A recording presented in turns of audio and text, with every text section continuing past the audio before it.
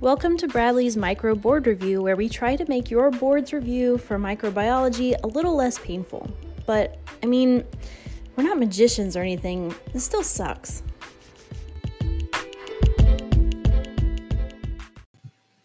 Today is March 16th, and we're going to talk about an organism that is so infamous that it's mentioned in the histories of nearly every religion and culture. It was so feared that cultures around the world believed it to be a punishment from God. But today, we'll try to demystify this ancient enemy. Leprosy is another disease that has haunted humankind since before the first human civilizations. Leprosy is caused by the bacterium Mycobacterium leprae. It is not often reported in the US, but the armadillo is the natural reservoir for this bacterium, so cases are sporadic. Mycobacterium leprae is transmitted through contaminated respiratory droplets. It is an acid-fast bacterium, so that means it contains mycolic acid. It is also an obligate aerobe, and it prefers to grow at low temperatures. This means that it favors the extremities where the human body temperature is slightly lower. The organism also has a virulence factor called phenolic glycolipid 1, which I'll explain more when we get to pathogenesis. Leprosy causes primarily two manifestations, and which type your patient will develop depends on the dominating immune response. The first type is called tuberculoid leprosy. This causes extensive hypopigmented or reddened plaque formations all over the body.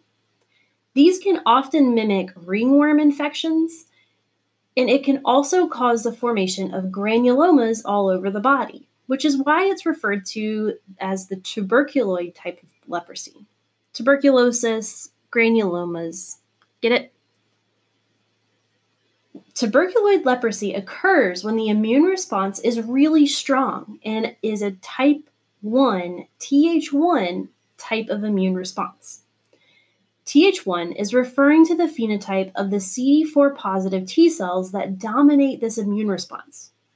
This very strong pro-inflammatory phenotype is really good at fighting off bacterial infections, so it's able to keep the bacterial burden low.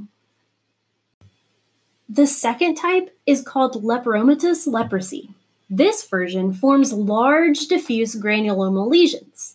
These granulomas can form on the face and hands, causing severe disfigurements. The facial disfigurement typically presents as a loss of the eyebrows, nasal collapse, and lumpy earlobes. This type of leprosy is dominated by the type 2 Th2 response, which is not very good at eliminating this bacterial infection, causing a large bacterial burden. During lepromatous leprosy, the bacteria will use its phenolic glycolipid 1 to attach to laminin 2 on Schwann cells and infects them. The immune response does what it's supposed to and tries to clear the bacterial infection by eliminating the infected cells. Unfortunately for the patient, that means that they will experience anesthesias, loss of sensations, and eventually paralysis. So in the real world, the line between these two types is not as thick as we would imagine. The vast majority of patients present with a mixture of both types. To diagnose leprosy, there's a skin antigen test where you can inject the antigen lepramin into the skin of patients. If the patient is suffering from tuberculoid leprosy, which is dominated by that type 1 response, the patient will have a positive wheal and flare reaction. If the patient has lepromatous leprosy, which is dominated by the type 2 response, the patient is going to have a negative response to the antigen because they are allergic to that antigen. Therefore, the best diagnostic test is to do a skin biopsy and stain with the carbofusion staining to detect acid-fast bacilli. You can also grow the organism on Lowenstein-Jensen agar, but this organism has a very slow replication rate, so cultures take a very long time. There is also a serological test where you can detect the amount of anti-PGL1 antibodies, and this has been shown to be directly proportional to the organism burden.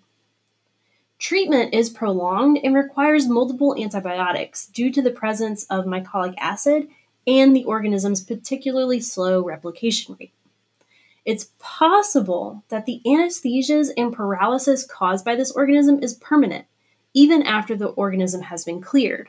So diagnosing this early is critical.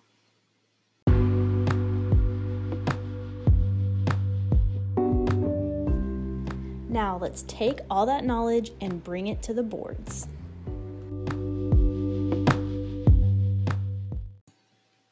A 23-year-old male presented with fever, malaise, and arthralgia for the past 2 weeks and a dry cough for the past 5 days. Vital signs reveal a temperature of 100 degrees Fahrenheit. Physical examination reveals bilateral cervical, axillary, and inguinal lymphadenopathy and hepatosplenomegaly. He had markedly fewer eyebrow hairs than normal and a rough, lumpy face. Both ulnar and tibial nerves were thickened on the left side. Laboratory studies revealed leukocytosis and neutrophilia. A lymph node biopsy was performed and showed the presence of granulomas. A skin biopsy revealed the presence of acid-fast bacilli. What is the most likely diagnosis? Is it A. Lepromatous leprosy, B. Tinea corporis, C. Tuberculosis, or D. Tuberculoid leprosy? This patient is presenting with fever, dry cough, arthralgia, skin lesions, lymphadenopathy, hepatosplenomegaly, loss of eyebrows, thickening of the nerves, granuloma formations, and the presence of acid-fast bacilli. Choice A, lepromatous leprosy, presents large diffuse granuloma formations. It's possible that anesthesias and paralysis can occur. The inflammation to the nerves might cause a thickening of the nerves that can be palpable, just like in this patient. B, tinea corporis, is the diagnosis for a ringworm infection that appears on the body. Tinnias can often mimic tuberculoid leprosy in that they both can have the formation of skin plaques. Choice C, tuberculosis, is caused by Mycobacterium tuberculosis, which is an acid-fast bacilli that can cause the formation of granulomas throughout the body. Choice D, tuberculoid leprosy, presents with hypopigmented or reddened lesions and granuloma formations. Therefore, the correct answer is A, lepromatous leprosy. A 40-year-old female presents to the dermatology clinic with recurrent patchy rashes. Physical examination revealed erythematous patches with well-defined margins and small satellite lesions. A skin biopsy revealed non-caseating epithelioid granulomas. A skin antigen test with tuberculin was negative and lepramin was positive. Chest radiography was normal.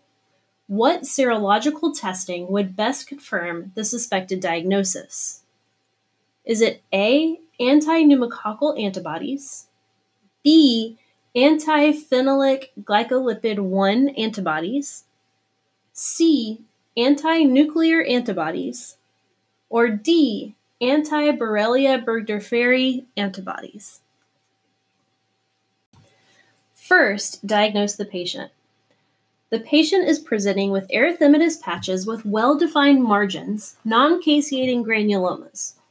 You might suspect sarcoidosis or tuberculosis. However, the chest radiograph is normal and the tuberculin skin test is negative. Choice A, anti-pneumococcal antibodies, can be helpful when diagnosing post-streptococcal glomerulonephritis, but this patient isn't presenting with those symptoms. Choice B, anti-phenylic glycolipid 1 antibodies are helpful in diagnosing infection with Mycobacterium leprae and can help us determine the organism burden, which might indicate which type of immune response is dominating in this patient. Choice C, anti-nuclear antibodies, are used to diagnose autoimmune diseases like systemic lupus erythematosus. Choice D, anti-Borrelia burgdorferi antibodies, can be useful in detecting possible Lyme disease exposure. Therefore, the correct answer is B, antiphenolinic glycolipid 1 antibodies.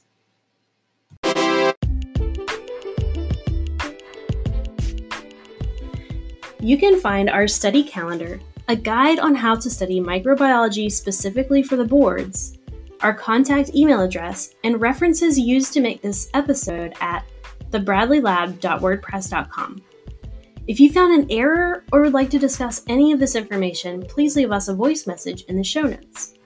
If you appreciated this episode, please subscribe and tell a friend.